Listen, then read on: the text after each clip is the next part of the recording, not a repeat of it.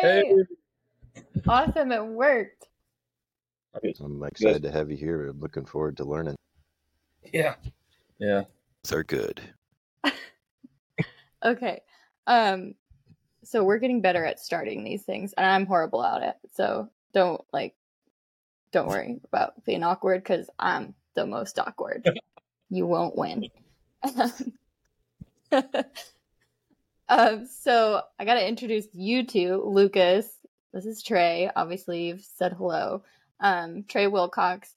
I moved back to Norton, Kansas like a year ago from Scottsdale, and my number one worry was not finding a place to live. It was not moving my things. It was finding a farrier for my horse. It was the thing that I was most freaked out about because I was going from one of the most densely populated, like performance horse focused areas of the country to the middle of nowhere, Western Kansas, and I was terrified.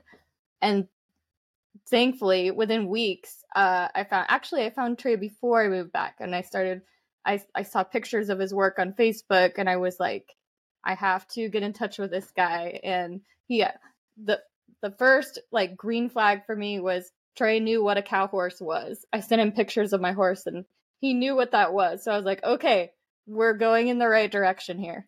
Yeah. So anyway, to those listening, this is Trey Wilcox, and he is my farrier, thankfully, because I don't know what I'd do without him. And then he recently added a few letters to his title, but we'll get into that later. So Trey, why don't you just introduce yourself really quick? Where are you at? A little bit about you, your family. My What are name's you doing Trey. right now? I live in Colby, Kansas, clear out here in the middle of nowhere. My wife Taylor, we've been married. 2016 we got married. We have our first little boy in 2018, and then we have a little girl that's 2. So we got a busy house. Kids are always running 9-0, going everywhere. You're gonna get big brownie points from your wife for remembering the year. Yeah, I had to think about that for a minute. I had to look up, and I remember when I started my business, and we got married 2 years prior to that. So Awesome. Well, you remember when you started your business because it was 2 years after you married your wife, or that's why, or something. Yep, exactly. Make it. Yeah, it's about her. Yeah, always. So, but okay. Speaking of your business, there's going to be quite a few people listening who don't even know what a farrier is, and I've said that word several times now. So, can we have like quick dictionary definition of a farrier from you? So, I mean, I guess I work on horses' feet, trimming their feet, and then applying shoes as necessary. I have questions. Can I go? Yeah. So I was reading about farriers, and it talks about that there is oftentimes some blacksmithing involved. So do you do some blacksmithing in terms of like shaping? Okay, so explain to people, like, what does that look like, and what do you have to know in order to be able to take a piece of just raw steel, and then fit it to a horse, and what does it go through and all that? Yeah, I think that's awesome because I like fire. So. Yeah, it's a tough process, and it's something that I'm still trying to get dialed in. But basically, like, you have cake shoes, which are like your store-bought shoes. They're pre-made, pre-punched, all that. And then we have handmades that we put on too. So like your handmades, you have to know the section of steel you're using. Like for instance, I use a lot of 3/8 by 3/4. So it's 3/8 thick and then 3/4 wide. It's 3/8 tall off the ground and then 3/4 wide on the foot. And you have to know, you have to be able to measure the foot. A lot of guys will use like a circumference measurement, heel to heel. And then you need to know how much that steel is going to stretch when you bend it.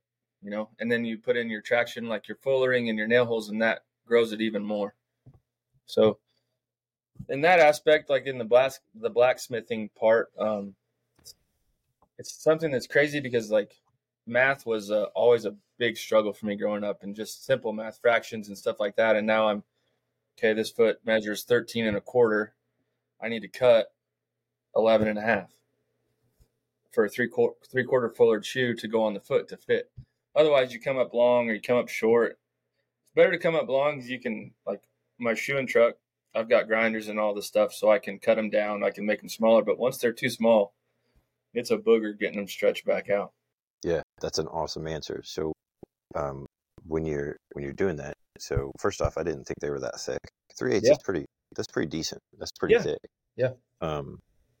So I think the question maybe a lot of people might have that don't know about horses is, and they may not even realize this, but there are horses in the wild, and those horses don't have a Payless shoe store. They don't have a Foot Locker.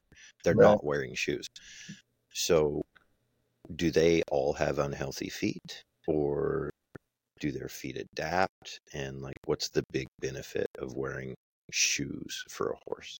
So the reasons that I shoe a horse, 2 or 3 reasons usually. If I'm wanting to add or subtract traction, if a shoe is outgrowing, if a foot is wearing faster than it grows, and then therapeutic reasons, for pathologies that the horse might have.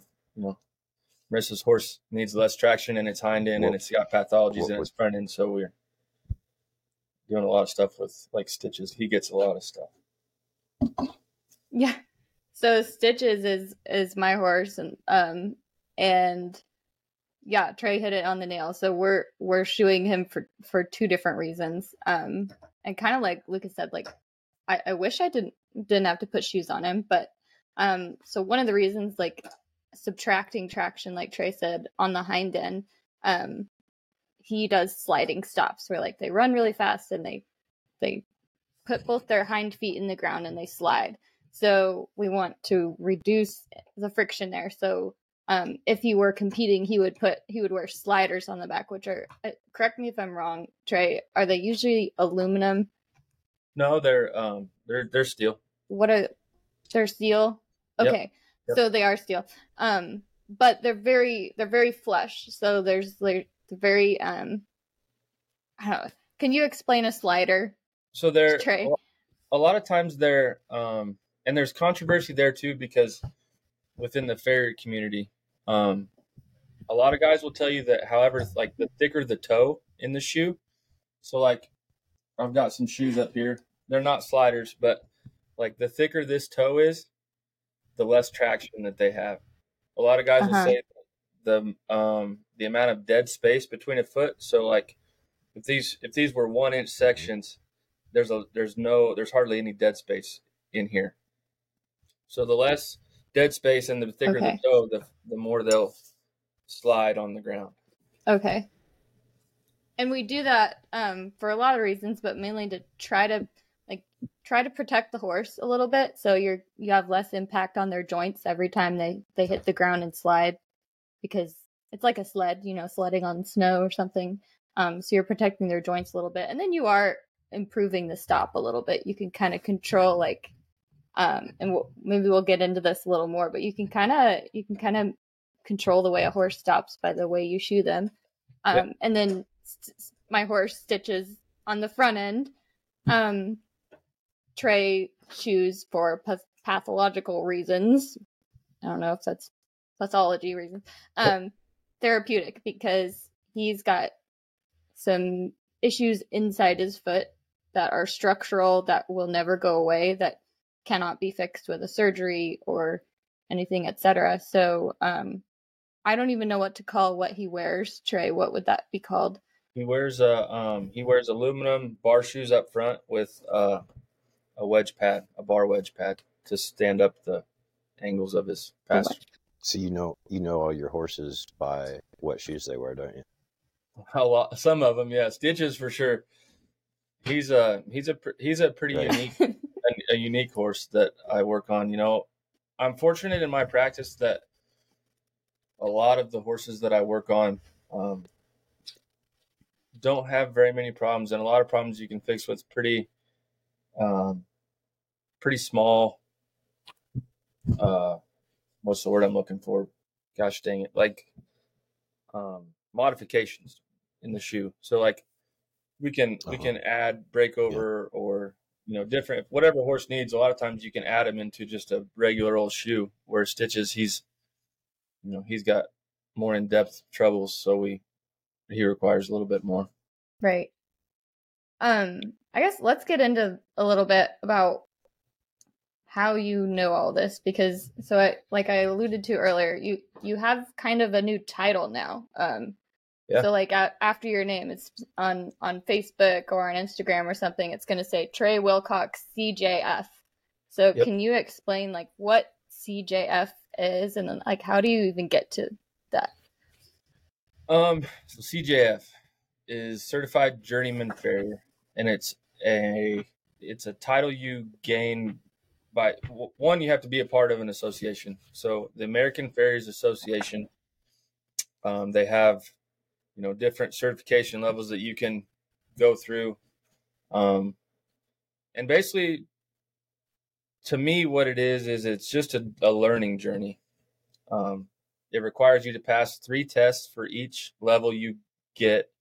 And then there's a written test, a shoe modification test, and then a practical shoeing the horse test. And then aside from like getting any type of endorsements, the Journeyman is the highest qualification the AFA offers. So it's a pretty big accomplishment.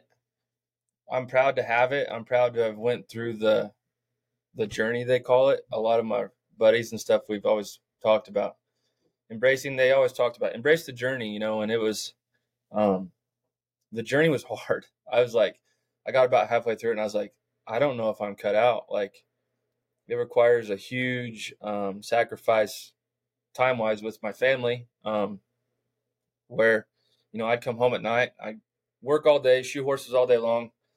I'd come home and I'd go out in the shop and I'd be building bar shoes. And I had stacks and stacks of bar shoes, trying to figure out measurements for that part. And then like the Journeyman, you have to be able to shoe a horse with handmade shoes, all 4 feet, in 2 hours. So you have to get your measurements dialed in.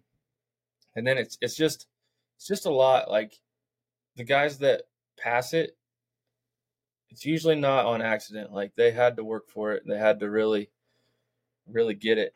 And the written part of the test was my biggest struggle. I've never been a good student. I was kind of floated right in there, just good enough to be able to play sports and stuff in school. And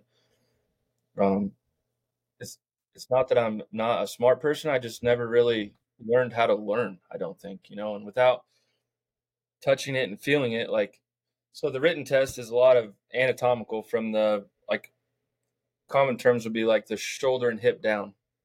You need to know all the bones, all the joints, all the tendons and ligaments, their origins, insertions, the blood flow, arterial blood flow. And it's that written test is tough. It's super tough. What was the thing that you learned that benefits you the most now? Man, that's a tough question. A lot of the anatomy, just learning why horses move the way they move and how they move the way they move. But honestly, if you want to talk about the benefits of going through the process and what I've benefited the most, is probably the people that I've met. Every time you go to a certification, every time you go to a contest or clinic or any type of continuing education, you're surrounded by like-minded people. And, there's 10 different ways to skin a cat. You always hear that, 10 different ways to skin a cat. Well, there's 10 different ways to shoe a horse. And usually probably 8 or 9 of them aren't wrong. So that's the certification process has put me in front of people that I otherwise hadn't been put in front of. I have opportunities, every day. I can call, I run into a horse that I'm just stumped. I'm like, I don't know. I don't know what to do. I don't know how to help him.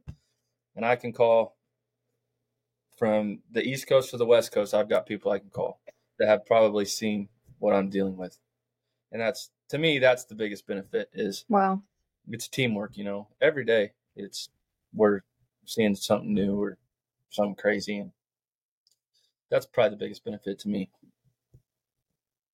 Okay, now I have to ask, give me something crazy. Like, what's something crazy that people would not expect, or that would be something that they would be like, oh, that's awesome, that you've run into, or like a hard problem that you solved with shoeing a horse? What's something that initially you were like, oh, didn't sign up for this, Yeah. but then you got through it? Man, there's been a few things. I personally had a navicular horse. Used to rope quite a bit growing up, and I have an older horse that's navicular. And when I first kind of started going into this, I was trying all these different, like this cycle, I would try a wedge pad. The next cycle, I'd try bar shoe. The next cycle, and I went through this whole list of things I was trying on him, and came down to I took a horseshoe and I turned it around backwards, so the toe of the shoe was actually covering the heels, and the toe was open. And this horse, he didn't become 100% sound, but he got to where like my cousins could go ride him to go move cows, and like he got usable again. And I was like, man, all the things I've tried, all the money I've spent trying to help this horse, and turning around a simple steel shoe backwards is what helped him. And I'm like, okay, I guess we'll roll with it. And Jimi Hendrix played his guitar backwards, so yeah, there's always something interesting to be found there. Yeah. What so like first off, I don't know what navicular means. Good point. Yeah. So there's some navicular disease, navicular syndrome. Basically, I wish I had a model. I don't. So there's the bones that run down the leg. It's okay. Some people are just listening. The bones that run down the leg. Say it again. There'd be like, so we'll go from the fetlock down. There's the long pastern, the short pastern, and then the coffin bone, which is what, when you think of a horse's foot, the horse's foot encapsulates the coffin bone. It's like a triangle bone that sits in the bottom of their foot. And so like the fetlock's I like have a this, kneecap, right? Yeah. So like the coffin bone sits here inside the foot. So the navicular bone sits behind that, and it's a common, it seems to me, and Marissa, you probably have heard it a lot more too in the last probably 5 or 10 years, navicular. My horse is navicular. And it's a trouble. The bone, it's kind of a broad term, really. Like anytime to me that a horse has heel pain, or that you get a script from the veterinarians, horse has any type of heel pain, they go, well, he's navicular. So, but what happens is there's a few things that happen. The bone itself will remodel over time, causing inconsistent joint spacing. There's a bursa sac that sits between the navicular bone and a deep flexor tendon that ties into the bottom. I feel like I don't want to get too in depth, but I'm trying to keep it simple. But there's the deep flexor runs down the back of the leg from the deep flexor muscle, and it comes underneath the foot, and it ties into the bottom of the coffin bone. So like you hear of the deep flexor, that's what brings the horse's foot back when they go into the swing phase. The deep flexor pulls that foot back so they can come out. Anyways, there's a bursa sac between that deep flexor and the navicular bone, and it will burst. So that'd be like a navicular bursa troubles. Or sometimes horses that are too, if you want to, like they're getting into the angle thing, like a horse with low heels and their foot really sit like this, but what will happen is that deep flexor will just stretch too long. And then the deep flexor sore, which is also a heel pain. So that bursa, when that bursa sac goes, then that just means that you've got the deep flexor that's rubbing straight on the bone. And every time that it moves, that it probably abrades or scrapes up that flexor and makes it, I would assume, makes it inflamed. Yeah. And it probably hurt, stretches it. Yeah. Okay. Yeah, That's that makes exactly what's happening in my horse, is what you just described. But it's Yeah. because he's missing part of his navicular bone, so it's not there. And the DDFT, the deep digital flexor tendon, just has too much space to move around. So like what Trey is doing is stabilizing the entire hoof capsule and then adding a wedge so that that DDFT can't move and can't scrape those edges. So, Yep. okay, I've got one more question. I'm going to change direction and then I'll sit back for a while. But so what we do on this podcast is we bring in people that are doing interesting things that could be celebrated. Maybe they aren't being celebrated, or at least they're not getting probably the light shined on them. But most importantly, what we're trying to do is we're trying to give people takeaways that they can use to apply to what they do. And so you're running a business. You're an entrepreneur. You started this by yourself, I assume. And Yeah. so people always have the idea of the successful entrepreneur, and they rarely think about, as they say, it's like the overnight success took 10 years to happen type of thing. Yeah. So give people an idea of like where are you now in terms of what your business looks like, how far do you or how many clients do you support? Are you able to support more? What does the future of your business look like? But also, where did you start? And how long of a process has it been in making? And what, if any, were the things that almost kept you from not making, because I'm certain that there were things that almost stalled you out that you found your way around. Yeah. So take us back to, and tell us, by the way, the name of your business and everything. I want people to make sure that they know that. So Yeah. share that with us if you would. So, my business is Wilcox Farrier Service LLC, and when we started, hey Reagan, see you Reagan. When we started, it was the initial idea was I was just going to shoe our own horses, and that was we were just going to take care of our own. We had 5 or 6 ranch horses, and I was really enjoying the working for my grandparents on the ranch. And for one reason or another, my uncle, he's like, man, you ought to go to shoeing school. So long story short, I did the whole shoeing school thing. I'd initially signed up for the 8-week course at Oklahoma Horseshoeing School. And I got down there and I was there like a week. And the flyer, the brochure for Oklahoma Horseshoeing School says you'll shoe horses on your first day and your last day. I can't say it's a lie, but you dang sure don't shoe horses. They give you 1 foot every day. So you get to shoe 1 foot every day. And then once you're done with your foot, they send you over to the blacksmithing side of the shop, and you're supposed to start learning how to build horseshoes and do this and do that. So I get down there and I'm like, yeah, brochure says we're going to shoe horses the first day, the last day.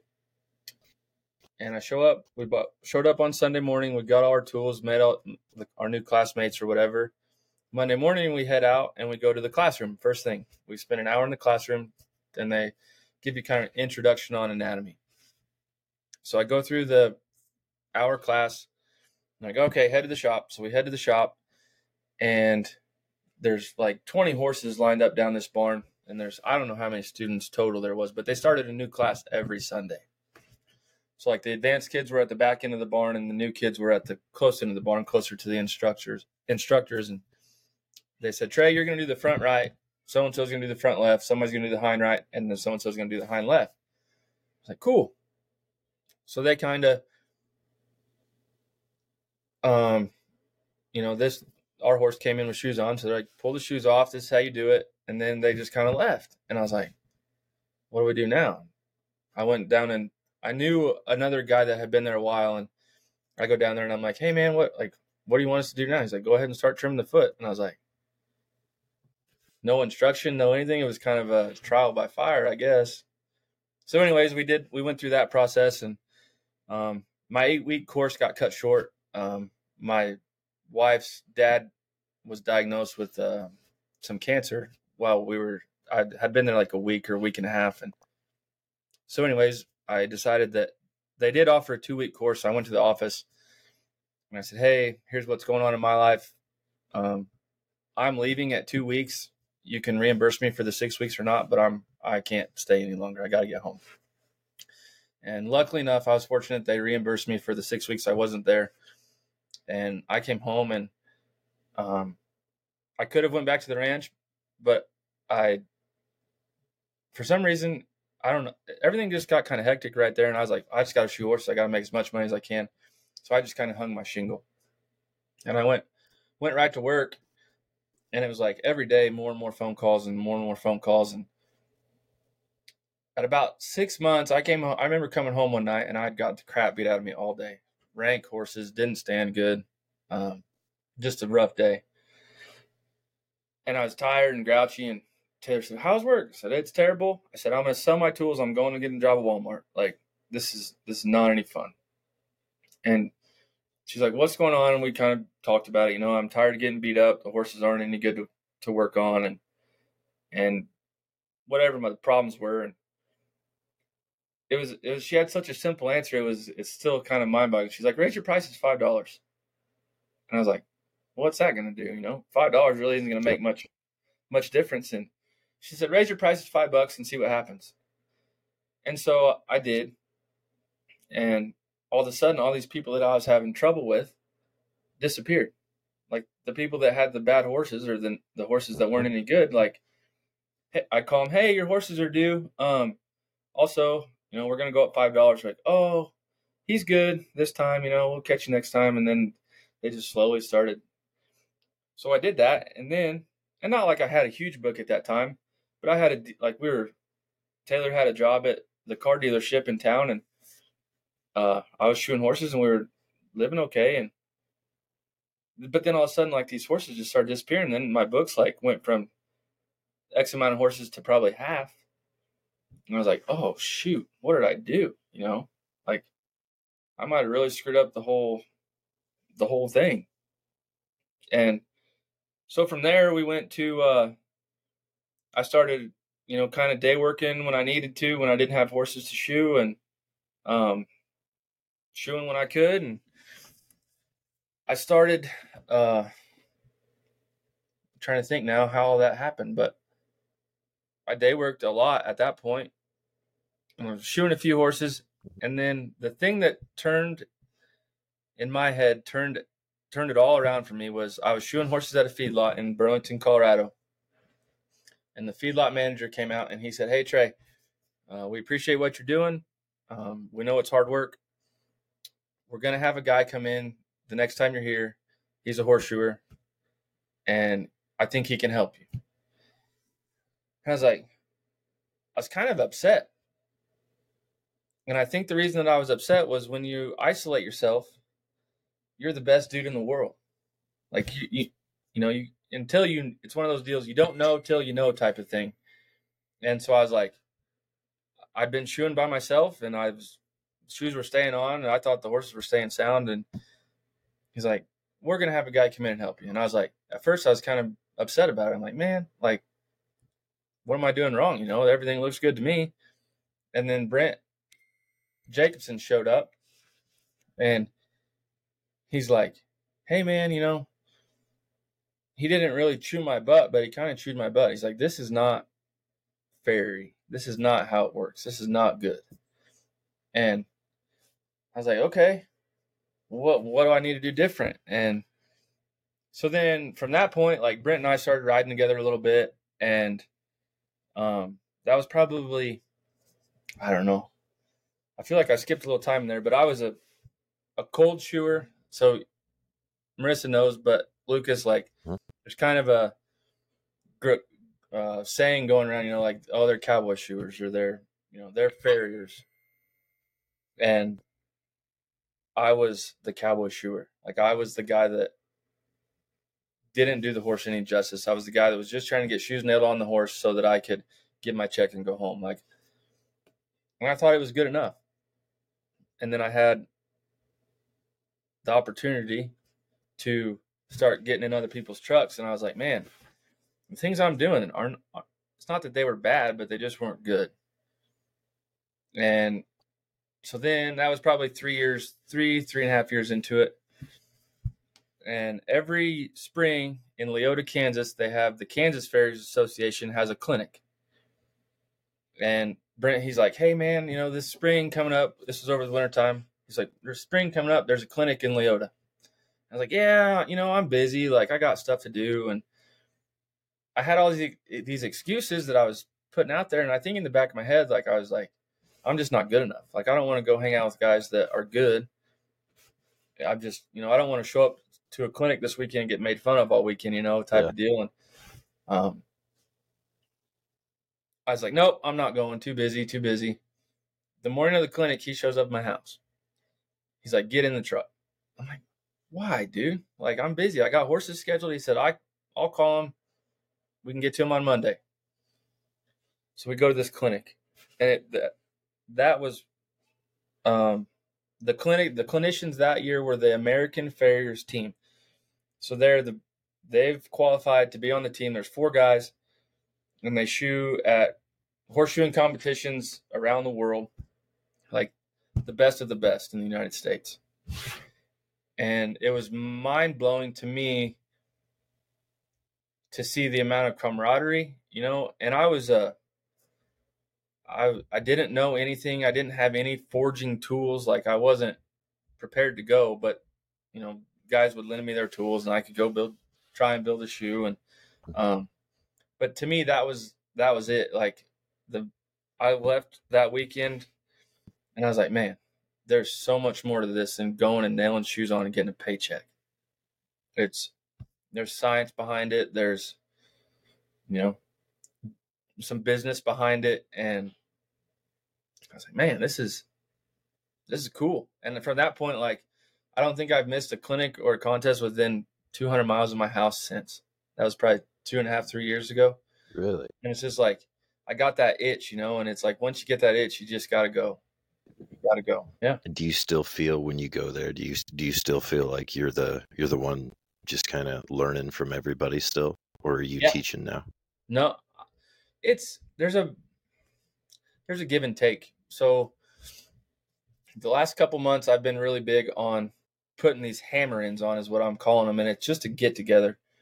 The guys that, I try and do one, they're like once a month we'll meet at somebody's shop within the state of Kansas. And if you want to come, load your stuff, let's come on. And we're building shoes. We're talking about anatomy. Like, I'm just trying to create a family atmosphere that everybody feels welcome. So we had one this last weekend. We were north of Manhattan, and there's guys there that, were just getting into the industry, and they were doing things and they were asking questions, and they were helping me. And then I'm working with a buddy of mine who's builds like these super nice, clean competition shoes, and like his sections are appropriate and everything's pretty. And I'm like, then I look at the shoes I'm building and I'm like, man, mine are like functional. They'll go on a horse, but they're not pretty. I just haven't. And so then I start asking them questions, and this is one of those industries, I think, that I don't know that you ever totally figure it out. And I don't care if it's forging.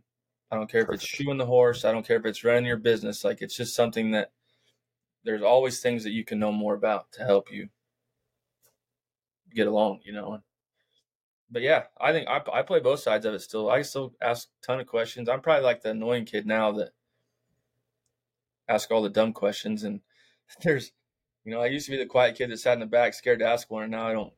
I've always got questions about stuff. That's awesome. It's a great answer. Marissa, what do you think? Yeah. No, I think you bring up a really great point that I think Lucas and I can both relate to separately, like from the industries we've been involved with. You said something really perfect for me, is that you're never going to know it all. And I felt that way every day trying to figure out how to train horses. I still feel that way, and I don't think I'll ever not feel that way. Yeah. And I don't know about you, Lucas, like with music and coding and what you're doing now, like that is, there's no end, really. Yeah, let me talk just briefly about that. So Yeah. I think a lot of people I've tried to share this with, but so I used to be a banker. I used to work in finance, and then didn't like what I was doing, and became very, very intentional about studying what is it that makes people fulfilled in life, and Yeah. what are the things that make a person have a good life. And when it comes to work, when it comes to the job that you do, first off, having a job. I mean, literally just retired people generally aren't that happy. It's people that continue to do something, and they live longer too, by the way. Yeah. The second thing is, you hit on this, which is that you're not going to be able to master it. If you choose something that you can become a master at, you're going to get bored with it. And if you get bored with it, you're going to quit doing it. But if you choose something that has so many different facets to it that you'll never be able to master it, then you'll continuously be able to refine what you're doing. And the examples I would give, like when I first started playing music, I was the guy who, I didn't start playing guitar till I was 21. Everybody else started when they were 12. Yeah. I didn't know anybody's cover songs. I didn't have good gear. I didn't have anything. But, and we were playing, with national acts. We're playing with, with Eli Young, and we're playing with Granger Smith, and we're playing with Josh Abbott and Cody Cannon, all these people. And I remember I would get so frustrated, and I probably didn't handle it very well at the time too, but I had a saying that I would tell the guys in the band. I said, look, we might not have the fanciest stuff, we might not be the best, we might not even be good on stage, but we can always be the most prepared. Yeah. Like, you can have your stuff line, if I've heard Elon Musk say this, he's like, if I could tell people one thing, it would be to be useful. And I would extend that out, and I would say, be useful. And if you can't be useful, at least know enough to stay out of the way of people that are being useful. And, know what that means. Know what it means to have new strings on your guitar before a show, so that you don't have to inconvenience people by changing strings out when one breaks in the middle of it. Know what it means to know where everybody goes on stage. Know what it means to have a set list that's always set. Know what it means to know what song you're going to play for warm-up, so you don't stand around and waste 45 seconds talking about this or that. In coding, I see it even more. And my coding mentor he has such a beautiful, simple way of saying this, but he will say, we can do this, it doesn't cost much. And what he's talking about is time. It doesn't cost much time. And he'll give me these tiny little pieces of advice, like, never have the screen that you're working on, never have it maximized. Always maximize it and make it just a little bit smaller. And then that way your cursor doesn't accidentally go to the top. Or like, if you're going to have two screens open, he's like, you want this one on the left and you want this one on the right, and this is why. And there's explanations for it. And each of those things, it saves you either making a mistake, or it saves you 2 seconds. But like he's like, this is an action that you're going to do this action 80 times a day. And if it saves you 2 seconds a day over the course of a year, you're literally a week ahead of the next guy. Yeah. And what can you do in a way? Like, if you get 52 weeks and I get 53, and then I get 58, and then I get 60, and I get 100, I'm not working harder than you. I'm just literally working more. Yeah. So I think that listening to you talk about that is the big takeaway. And the music is the same way. Like, I taught myself how to play guitar. And so I just thought I was good, because I knew what bad sounded like when I started, and I knew that I wasn't that anymore. So I was like, oh, I must be kind of good now. And then you go sit and play with people that know what they're doing, and you're like, I'm an idiot. I shouldn't even be allowed to hold this thing, Yeah.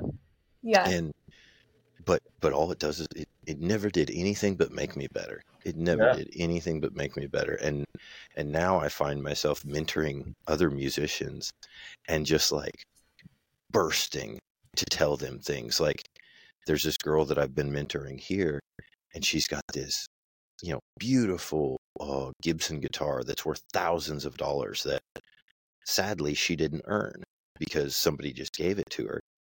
And she has it, she just throws it on the bed in the van that she lives in.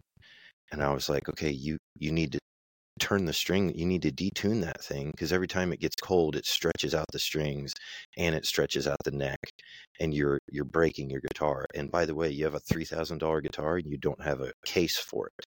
So why don't you have a case for it? And you need to put a humidifier in it, because if you're not humidifying, it'll break down. And like all these tiny little things. And she's just like, I just like to sing. I'm like, yeah, I'm trying to tell you this so that you can sing more. Yeah. Because you're going to show up to a show and you're going to walk on stage and you're going to hit the first string on that guitar and it's going to break, or the neck's going to snap, or you're going to have the binding pop loose. And then you're not going to have a guitar for months or a year, or, like, what's that going to do to your business? Yeah. So you have to, being like taking care of the tools of your trade and curating your environment, like making your environment work with you, so that you can move gracefully through it. Yeah, that's brilliant, man. That's brilliant. That's you have a very natural way of being able to share the things that you've learned, that when you say it to me, I know you say like, school wasn't your thing, but you very much sound like a teacher, and you sound like a teacher because you've done those things, you've experienced it. So I think I think you're right on the ball, man. Appreciate that. I have another kind of pointed question. Actually, Lucas made me think of two things. I mean, the first thing I want to hit on is that, Trey, you kind of referred to it back before, your friend who at first he flat out told you like, this is bad, is bad, you need help, and then he followed up by making you go to this. That's something that I have tried to identify in all these, like both of my brothers that I've spoken to, and hopefully with other guests, is surrounding yourself with high quality individuals who are interested in your growth. Like they are willing to say those things to you because they know that you have the potential, or they are hopeful that you're going to succeed. So like, what if that guy hadn't said that to you? What if he had told you that you were doing fine? Yeah. Well, and you run into that, and I'm sure that both of you guys and everything that you've done have ran into those types of people too. You like, I've sent pictures of shoes I'm building to guys, and they're like, "Oh, it looks good." No, it doesn't look good, dude. That's why I'm sending it to you. Like, where do I? The really good guys can look at your shoes that you're building for contests or clinics or whatever, or not clinics, but contests or certifications, and they can, just by looking at the shoes, they can see the mistakes that you're making in putting those imperfections or whatever's wrong in the shoe. They can like just look at the shoe and see the mistakes you're making. So I'm like, you run into those guys all the time. They're like, "Oh yeah, it looks good," and I struggle with that, because like now I'm starting to get people that, a few people here and there that will send me pictures of their shoes, and I'm like, part of my brain thinks, okay, this is what I see in the shoe. How do you tell it to them? Like, because like we talked about earlier, Marissa, you sent me the deal about, one of the things you want was character. So like, to me, there's two types of people in the world. There's people that you tell them, good job, but do this different, but do that different, and they'll stick with it. Or there's people that, you just start out telling them the things they do wrong, and it's like their brains just shut off. And that's kind of something that I got. Backing up a little bit, I spent my entire life on the wrestling team growing up. My dad was my coach, and then I started coaching when we moved to Colorado in 2010. And so long story short, through my coaching stuff, like I figured out, like, people either respond to criticism or they respond to, hey, good job. You have to figure out how to tell them so that they don't shut down, and I Yeah. I spent my summers in Colorado with my grandpa, and he was in the Navy, and he was blunt. Like, he just told you how it was. And so that's how I've always grown up. And it's not, people handle it different, I guess, like, you can either be blunt or They do. beat around the bush, I guess. But I was always the type, like, don't beat around the bush, tell me how it is. Yeah. And it's How crazy. have you bring up another really great point about communication, because I think, something that's overlooked about being a great farrier and a great blacksmith, and you have your business and you're doing the work on the horses, but you are the ultimate communicator. You are with people, speaking to people, interacting with clients every single day. And I understand from my side of the industry that that's a very hard position for someone to be in, Mm-hmm. and that you have, I'm sure you have clients across the spectrum. So like, how did you maybe throw us a bad example of like somewhere maybe you failed with a client, and then like, how do you learn how to communicate with people differently? Because, for those that aren't in the industry, there's a divide between owners and trainers and veterinarians and farriers, and sometimes 4 people all think they know what's right, and they're going to be 4 different opinions. So how do you navigate that? Very, very carefully. It's tough. And the reason for me that it's tough is, and I don't know the best way to put it, without bashing veterinarians, because I work with some good veterinarians, clients tend to take what the veterinarians say as the gospel. And I think the reason for that is because they put up a practice in a brick and mortar building, and they, clients understand how long vet school is, and clients understand how long it takes to build that practice. And then they look at the horseshoers, the farriers, and in the United States, my neighbor here across the street, he could go tomorrow to the Farrier Supply in Leota, buy a hammer, nails, and shoes, and hang a shingle as a farrier. So I think, Right. like, nobody wakes up in the morning thinking, I've got Marissa coming to my veterinarian office today. I'm going to feed her a line of crap about her horse. And like, nobody thinks like that. We all do what we do because we genuinely care about the horse.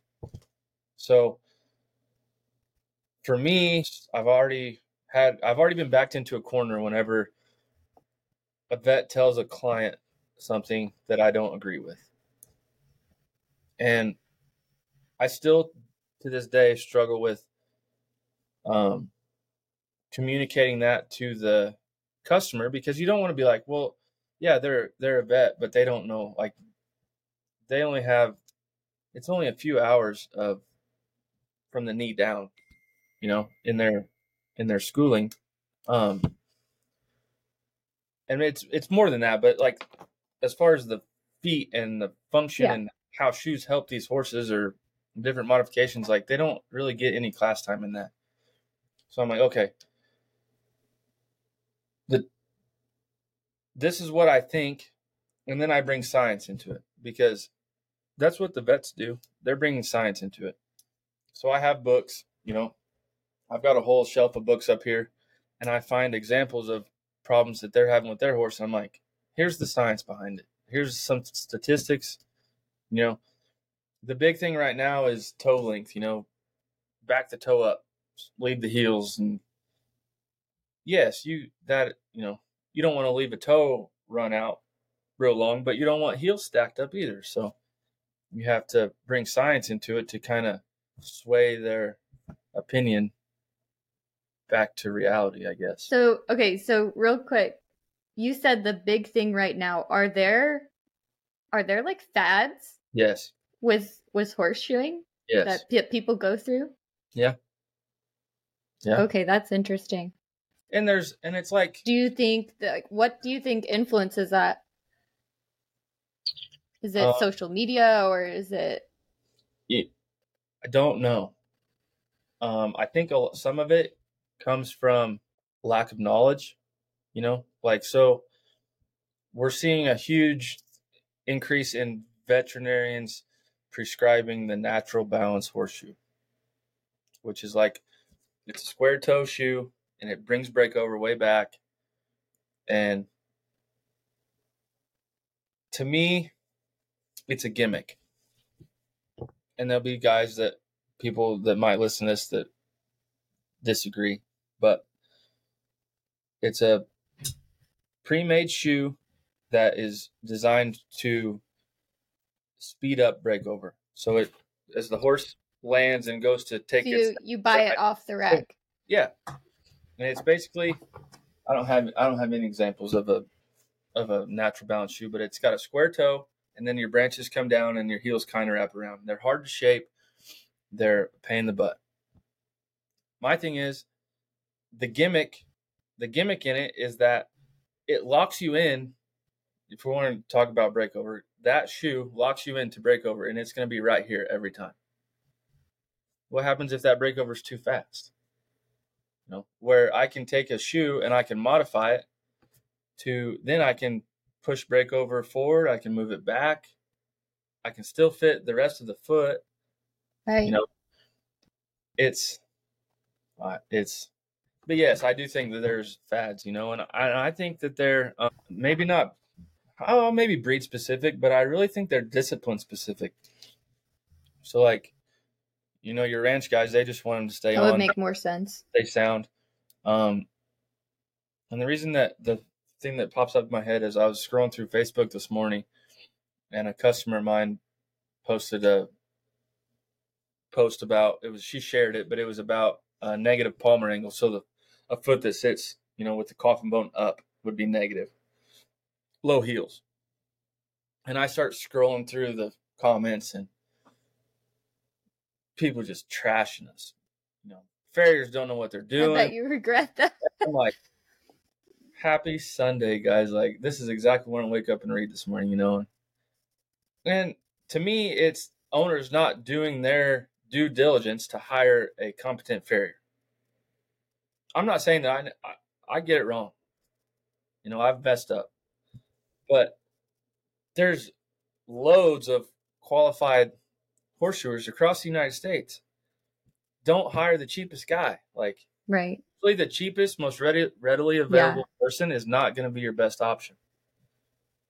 Like, yeah, I have to agree. As an owner and as someone that's helped people with their horses as a trainer, it's something that very consistently you 9 times out of 10 do get what you pay for.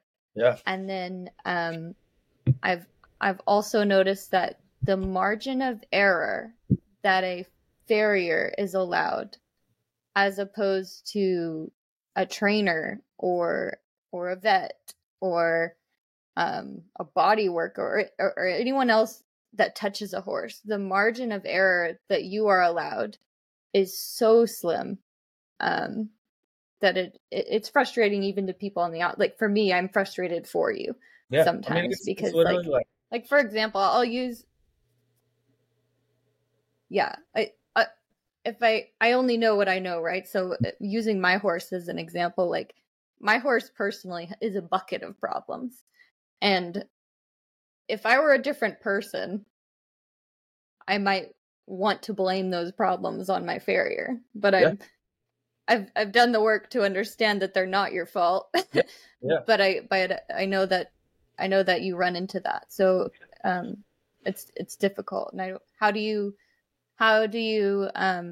not internalize that and remove yourself from it personally? It's tough. I'm the type of person that wears my heart on my sleeve all the time, and very rarely do you ever wonder what I think, because I just say what I think. But I used to be really quiet about it because I didn't understand, like, I didn't even tip the iceberg on understanding anatomy and biomechanics and how, I would go to a horse, I'd shoe their feet, and I'd put them away, get my check, and go home. And now, like, when I walk up to a horse, you look at their feet, obviously, but you're looking at their limbs and their legs, and it's just, I don't know, it's one of those things that I've got a lot of really great customers, but as a whole, you touched on it, Marissa, that the farrier is the first guy blamed for, seems like a lot of the problems horses have. And maybe they're justified, by blaming Joe for their horse's low heels, and maybe he did, take too much heel. But at the same time, it's on the owner to hire somebody that has spent time, continue education. And I'm not saying that there's not good horseshoers out there that aren't certified, because that's the furthest thing from the truth. There's great horseshoers that aren't certified, and there's certified guys and journeyman guys that they went and got the letters, and then when they got home, they don't hold themselves to that standard. So it's tough. You'll see it all over social media that people are looking for horseshoers, and until you get them out, you don't know what you're going to get a lot of the time, that, right. But at the same time, like, building my business and building my books, I've started to understand, good customers usually have friends that are good customers, and bad customers with bad horses have friends with bad horses, or friends that don't pay the shoeing bill or whatever. So getting to, not to get too far off here, but probably 2.5 or 3 years ago, I started riding with a guy pretty religiously, and I started getting a lot of his overflow. And he's an older man in the, shouldn't say older. He's going to kick my butt when he hears me say that. He's been in the industry a long time, and he's got a book full of really good customers, and he started giving me his overflow. It's kind of known in the area he's not taking on any more new customers. So he'd send them my way, and one thing has led to another, and his good customers have made me good customers. Their friends have been good customers to me, and now it's like a snowball effect. You still run into some stops that aren't the funnest, but for most of it, it's, I work for the people I like to work for. I work on horses that I enjoy, and yeah, I got room for more, but we're doing all right. Hearing you guys talk about frustration reminds me of listening to Andrew Huberman, the neuroscientist, talk about what frustration looks like when you see it on a brain scan. And it is learning. Frustration is when your brain literally hurts because it's creating new neural pathways. Yeah. And it's, to hear, because you work in an industry that I understand that you have certifications that you can, you get your journeyman and stuff, but by and large, like you say, that it's pretty meritocratic. You're either good or you're not. Yeah. And music is very much like that, where you're either good or you're not. But you find that a lot of people don't understand the difference. A lot of venues, they go, well, we need to book a music act. And you're like, okay, do you want a band or do you want a solo act? Like, what are you looking for? And they're like, we need music. And you're like, oh, you have no clue what you're talking about. And when you show up, if you book that show, then here's what you expect. What you should expect when you go there is you should expect that they're probably going to have to move a buffet table out of the way so that you can set up your own stuff. If they have their own gear, it's probably going to be trash. Yeah. They're not going to shut the TVs off while you play. They're not going to do a good job of making sure that people don't start fights 2 feet from the stage. They're not going to protect you when you're standing up there vulnerable with $100,000 worth of equipment. They don't care. Yeah. Because they paid their $600 to have music. Yeah. But when you and I did the same thing, by the way. I wanted to quit playing music. I was very frustrated with it, and I can't remember why I did it. Actually, I do remember why I did it. It was because I was too scared to tell people no that were trying to book me. I couldn't tell them no. What I told them instead was, here's what it costs. And that number was twice as much as what it was the last time. And then if they booked me and it was still trash, the next time it was twice as much again. Yeah. And, that helped me to go from, hey, we'll give you free beer and $25 to, $2,000 for 2 hours. Yeah. And those shows, by the way, those $2,000 shows, those are the ones that you show up to, and there's 2 people standing there waiting to carry your stuff in, and they're waiting to carry your stuff out, and they have a place for you to stay, they have a place for you to sit, they have drinks, they have food, they pay you before the show starts, they come up to you halfway through the show, and they say, we love what you're doing, we'd like to book you again for next year. They're the easiest people to work with, and I get in these philosophical arguments with a friend of mine quite a bit because I am very much, and I used to work in finance. I used to work in banking. I've been around a lot of very wealthy people, and I'll be honest, they're pretty nice. And the reason is you don't get to be nice, or you don't get to be wealthy without learning how to work with other people. And you don't get to consistently work with other people unless you deliver on what you say, unless you follow through and you're kind. And I think that we look at society. We have this society that wants to kill the rich. They want to eat the rich. They want to tax the rich. I'm living in a state right now. I'm living in Washington State. And last year, Washington passed a new tax law that was intended to only tax billionaires. So Jeff Bezos decided he was going to move. And they had projected that they were going to get, this is such a great thing because we're only taxing the billionaires. They were going to get $3.45 billion from this new law, and half of it was coming from Jeff Bezos. And he moved. So there goes half. Yeah. And the other people are going to move too.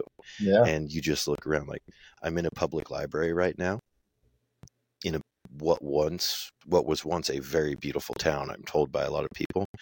And not to say anything, this is not a judgment one way or another, but there's 40 people here and 30 of them are homeless. Yeah. That's what you have. Like, that's what happens when you treat people that way. Yeah. But if you consistently, if you know that you're going to have to deal with this person tomorrow, you're going to have to deal with them next week, you want your life to be easy, so you're going to do everything you can to make their life easy. Yeah. And yeah, I find the way that people that want to pay for quality, and by the way, they want to pay for quality. They want to pay for quality because it saves them. It saves their horse from breaking down. It saves them the time from going to the vet. It saves them all these things. In the end, it's always cheaper to pay up front to do the thing well. And I'm glad that you get to experience that. I think that's a great thing that you have a meritocratic industry that rewards you for the talent that you bring. Yeah. And it just encourages you to continue to do better. Yeah. And I don't know that, I think a lot of I live in a really rural Colby, Kansas. I mean, it's as rural as you can get. And a lot of people I work for are self-employed. They understand the cost to run a business. They understand all of that. But there's still a divide, even for, the people that I work for, on cost. And there's a famous saying, and I'm sure it's not just in the ferry industry, but they charge them till you like them. And I think that there's Charge until you what? charge them till you like them. You know, if you run into a bad stopper, Oh, I it's love like that. your music deal. You know, like you Oh, got a I gig love at that. a spot that isn't any good. Just charge them more until you're satisfied with the money Yep. that makes it worth going there. Yep. And I think that there's something to that, but my brain doesn't like when I decide I don't like you or I don't want to work for you. There's not enough money in the world to get me to come work for you. Good night. Mhm. Sorry, guys, my dogs and kids are crashing through the door. But Yeah, you're cool. You're good. You're cool. Try to. you know, charge them till you Okay. like it thing, and I just can't like. Yes, that works in some cases, but when I decide like when it comes to that point for me, like we just need to go our separate ways because there's not enough amount of money in the world that is going to make me like you or like working on your horses. And it's not like I don't. Yep. People that might listen to this and think, well, this guy doesn't. You know, he's picky. He's whatever. And I Good. put up with a lot, but at the same time, like I expect a lot too. You know, you as the customer, you expect from me to do the best job that I can do on every horse. And it's crazy what my best job in a barn that a clean barn with horses that stand in cross ties or stand tied to the tie rail looks like compared to my best job on a horse that's wiggly or rude or whatever. You know, my best job is not always the same job. We can only do what we can do with what the horse is going to let us do, really. But Right. And it has to do with like I try to relate to some people like your safety is a big part of that equation, isn't it? I mean, this is an extremely physical job. Yeah. That, and you know, I've kind of this it doesn't always come out the best, but like it's one thing to not be worried about my safety. So I've tried to explain it to him from the horse's safety standpoint, where every tool that I put in my hand is meant to cut, is meant to take material off, is meant to nails. They drive in feet. Okay. So we're talking quarter inch. You know, we want our nails within the white line of a foot, which is a non-sensitive. That's where the best grab is for those nails. The white line's 1/16 of an inch, 1/8 of an inch. So it's one thing to not be worried about me, but when I'm driving those nails, your horse wiggles and I drive that nail, boom, blood. So think about it from your horse's standpoint. Like if your horse isn't giving me the best opportunity to safely trim feet or do my job or whatever, then that puts them at risk too. And I haven't had to like go off on that spiel on too many people, but every now and then I'm like, look, it's not just about my safety. Like your safety, your horse's safety is important too. I don't want to bleed your horse. You know, anytime you see blood, you're probably doing something wrong. So if they try and I think that can apply to anyone. Yeah. Try and put it on them a little bit, and sometimes it makes a difference, sometimes it doesn't. But usually when I say that at that point, it really doesn't make a difference. I just try and make myself feel better about the game. Yeah, So, I have this quote written on my wall, and it says, "If this matters, everything matters." Yeah. And it's just I like that. if you know, like from the like as a musician, it's like the kind of strings I buy, the way that I string them onto my guitar, the way that I clean the fretboard when I change it, the way that I store my guitar, how I carry it. Like, I mean, every time I give somebody a guitar, I say, look, there's a way to carry a guitar. You have to carry it so that if it accidentally opens, it falls against your leg, not outside. So you always have to carry it so it opens into you. Yeah. Because stuff happens. And like, it's like, you know, I think a lot of people view that as being controlling. And I learned about this thing called combinatorial explosion, which just basically means that once you get past like 3 or 4 different variables, you have literally no way to predict what's going to happen. And the way to describe that is there are more possibilities for the order of a deck of cards to be shuffled in than there are stars in the sky. And there's only 52 cards. That's insane. Like, Yeah. the course of human history, there is probably never, statistically speaking, there's never been a deck of cards that's been shuffled the same way. That's insane. There's only Yeah. Holy cow. 52. And so I looked at it as, this is not controlling. Like, there's chaos in the world, and there are things that I can handle. And everything up to the point of chaos is something I can predict. It's something I can plan for.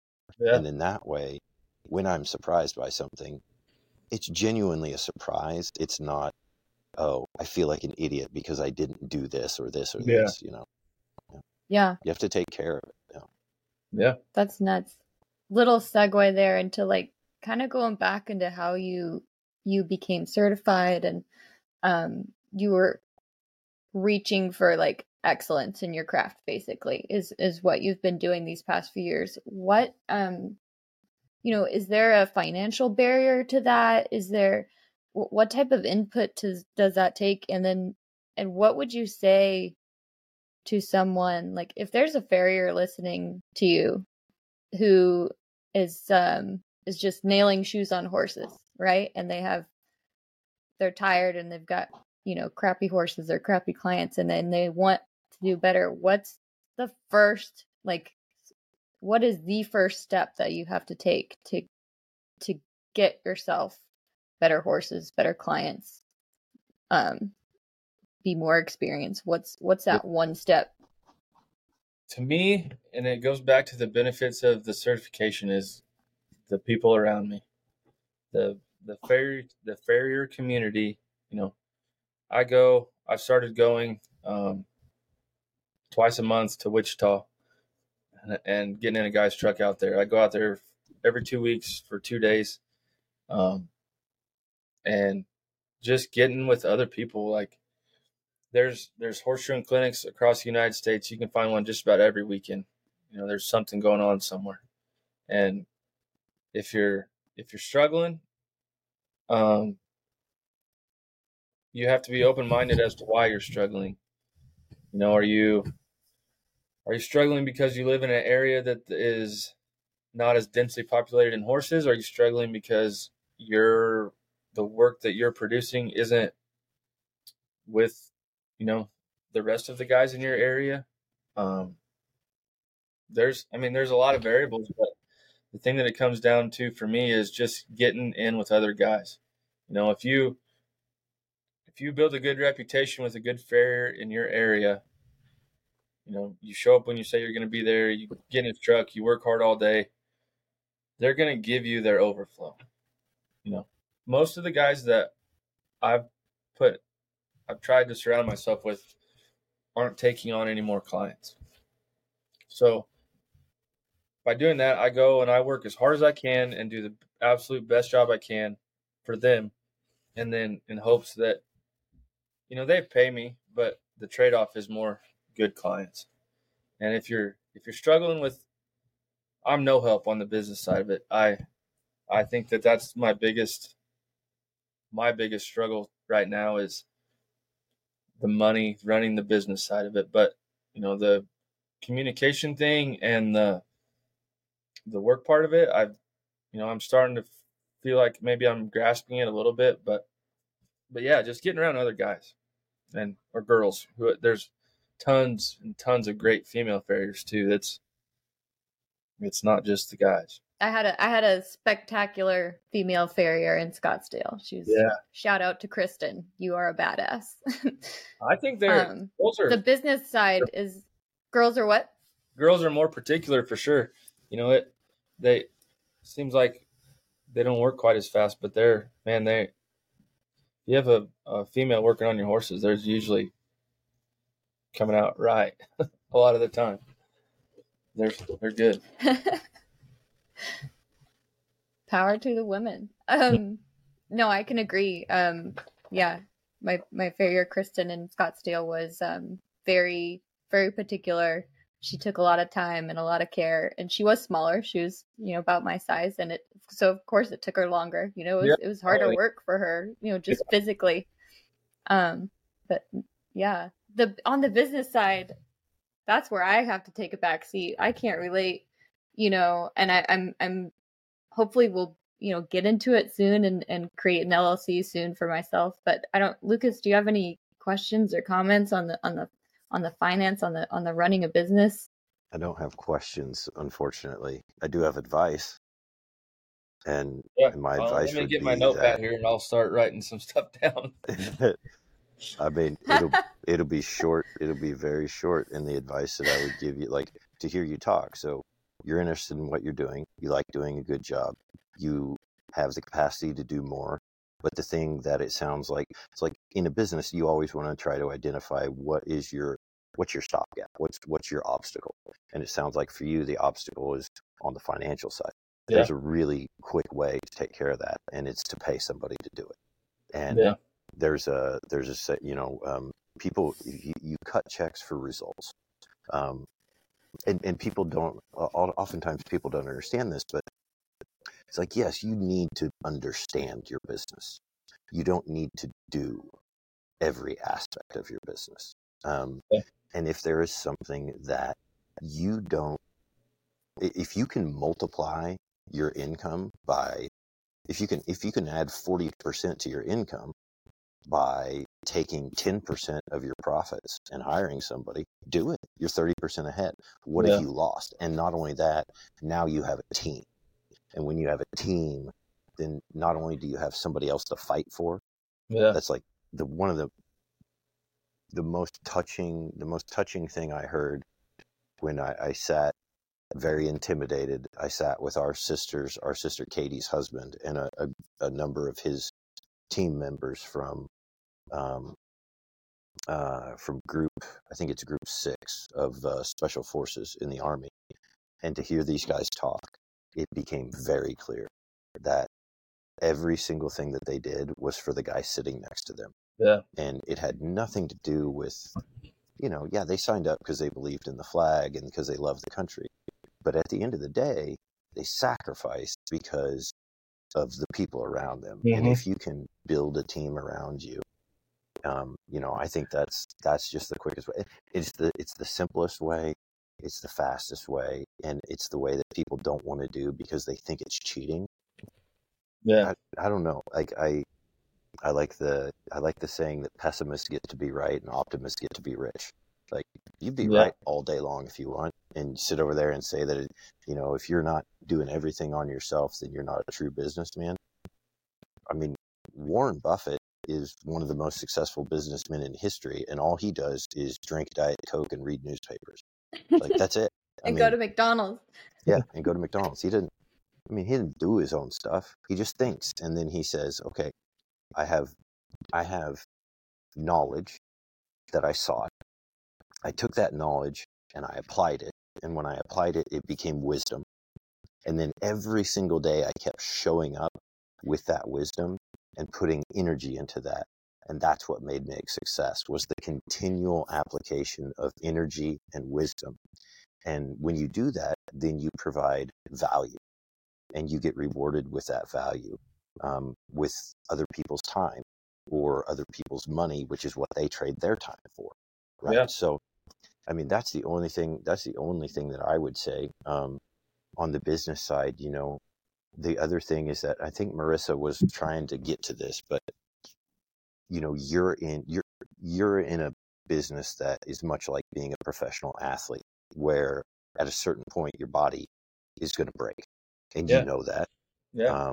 And it's something that you probably take a lot of steps to maintain and delay as much as possible. But what's your plan for when you no longer physically want to do this job?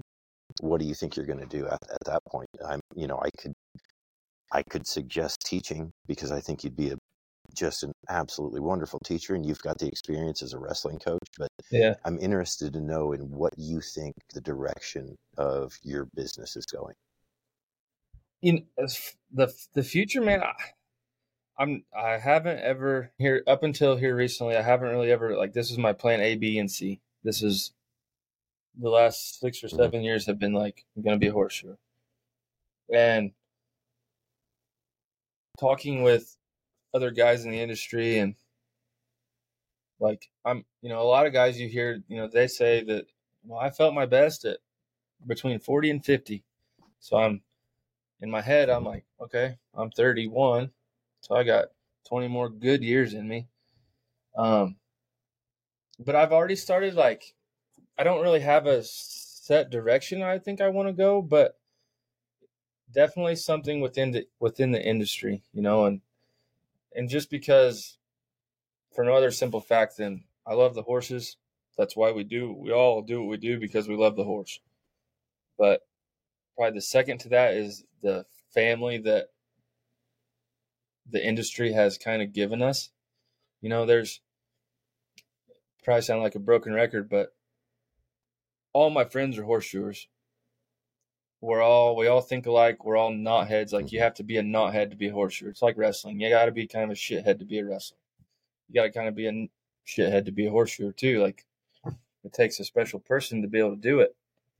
So like I've kind of found another family within the industry. So I've made a few calls here and there, and like not really looking for anything immediate, but just trying to put it out there that I'd at some point I would like to whether it be a rep for Kirkhart or Mustad or Workman or whoever, like somehow get inside the industry a little bit more, and not just from the horseshoe side of it, but from maybe a rep of some sort, or I don't know.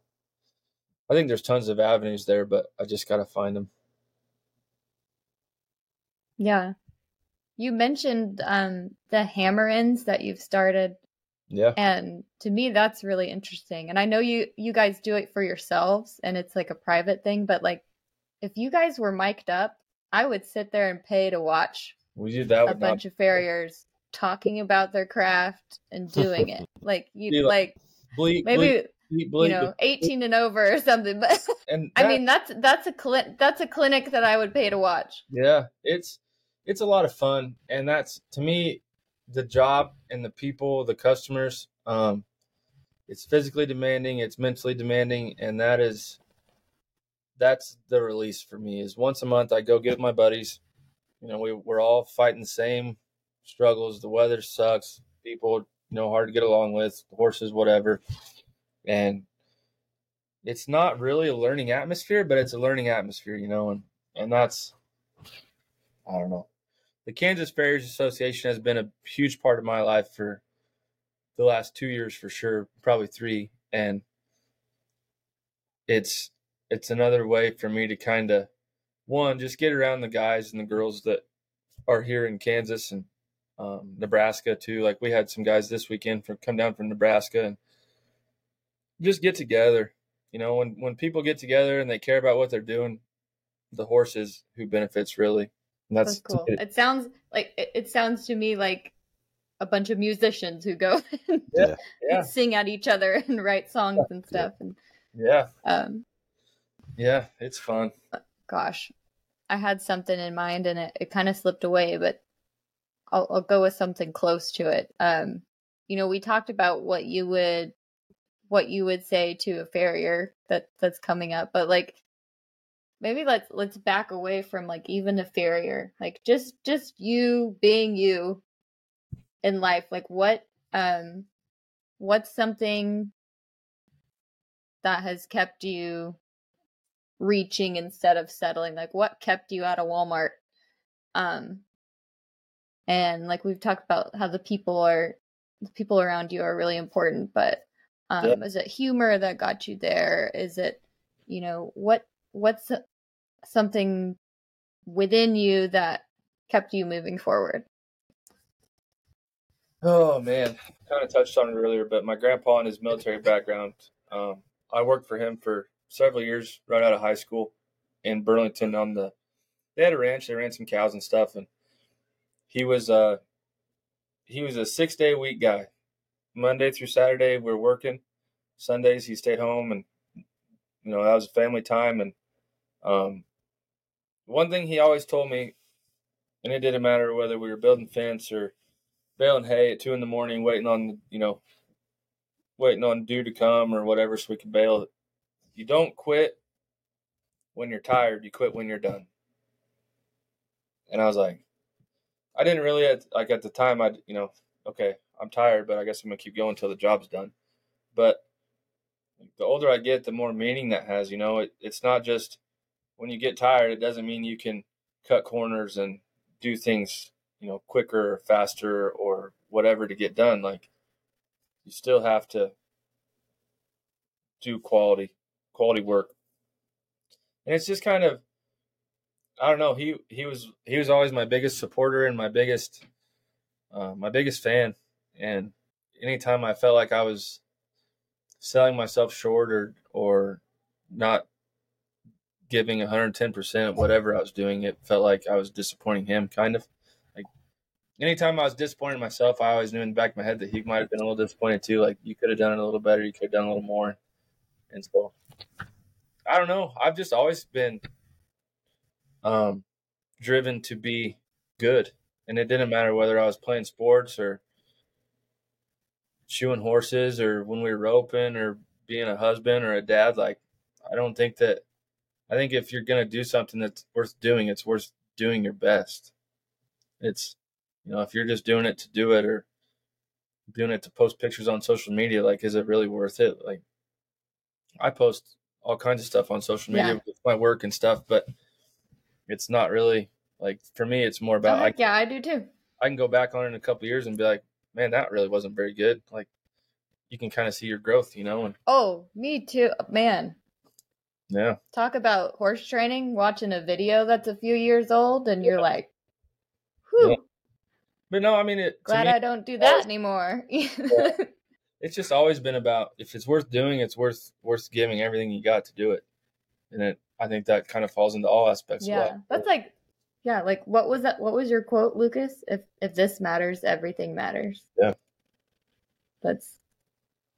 I think you have to either fail pretty badly a few times or see it happen a few times to then get to a point where, like, I agree with you, Trey. Like, there's a lot of things in my life now that I'm not interested in doing if I'm not able to do them the correct way. Yeah. Or the best way, or, and if I can't do it the correct way or the best way or whatever, I want to find someone who can, which is like, we go right back to like why I searched high and low to find a good farrier, because like I think Lucas mentioned it earlier, like, you got to be able to stop when you don't know, or like reach that point.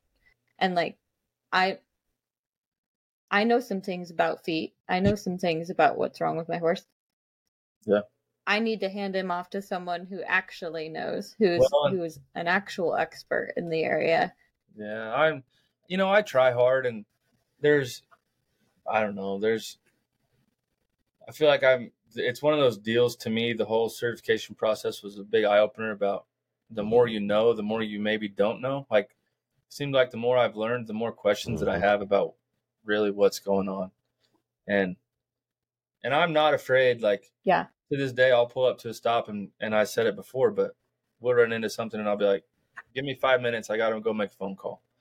And I'll call. I got guys all over. Right. Hey, this is what I'm seeing. Send them some x-rays, send them some videos of the horse moving. And if they don't know, like, there'll be somebody that does. Okay, thanks. Call the next guy in. You just got to be humble, and it's hard to do. You show up and you're the professional and you're the one getting paid to do the job, and be like, let me call somebody because I'm in over my head here. It's important though. That's, we just got done interviewing my other older brother, Christopher, and he kind of signed off with that. Yeah.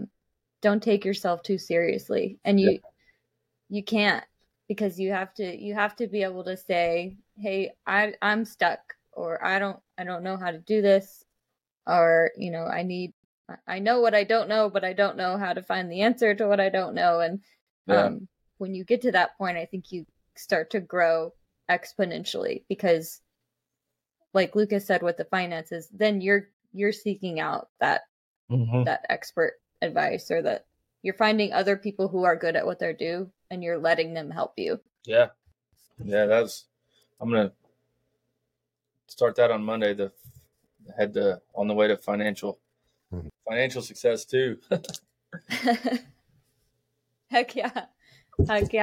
Yeah, the best thing you can do with money is get rid of it. Yeah. And get back time. That's, yeah, I think so.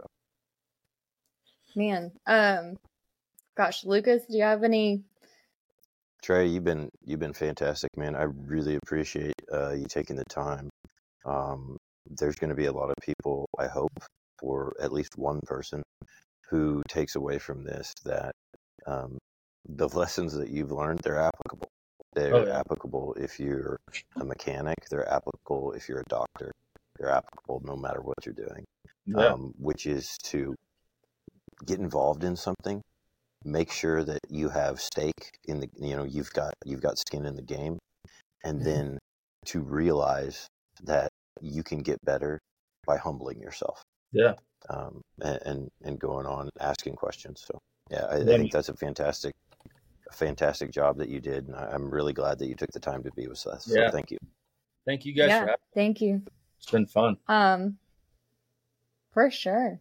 Any last words? Any sign off advice, or anyone you want to thank? We got another 2 hours. I can probably tip the iceberg on the people to thank. It's been unreal the amount of help that I've received over the last couple of years, and the people that have been willing to take time out of their day to sit on the phone with me while I got questions, or spend at the forge, at the anvil when I got problems, or guys that let me get in their truck. There's so many people to thank that. Just, if you're listening, thank you, because it takes a village. It really does. Thank you so much, Trey. I've learned a lot. I'm sure anyone who takes the time to listen to you is going to learn a lot, and also have met a really cool person. So thank you. I appreciate it. See you guys.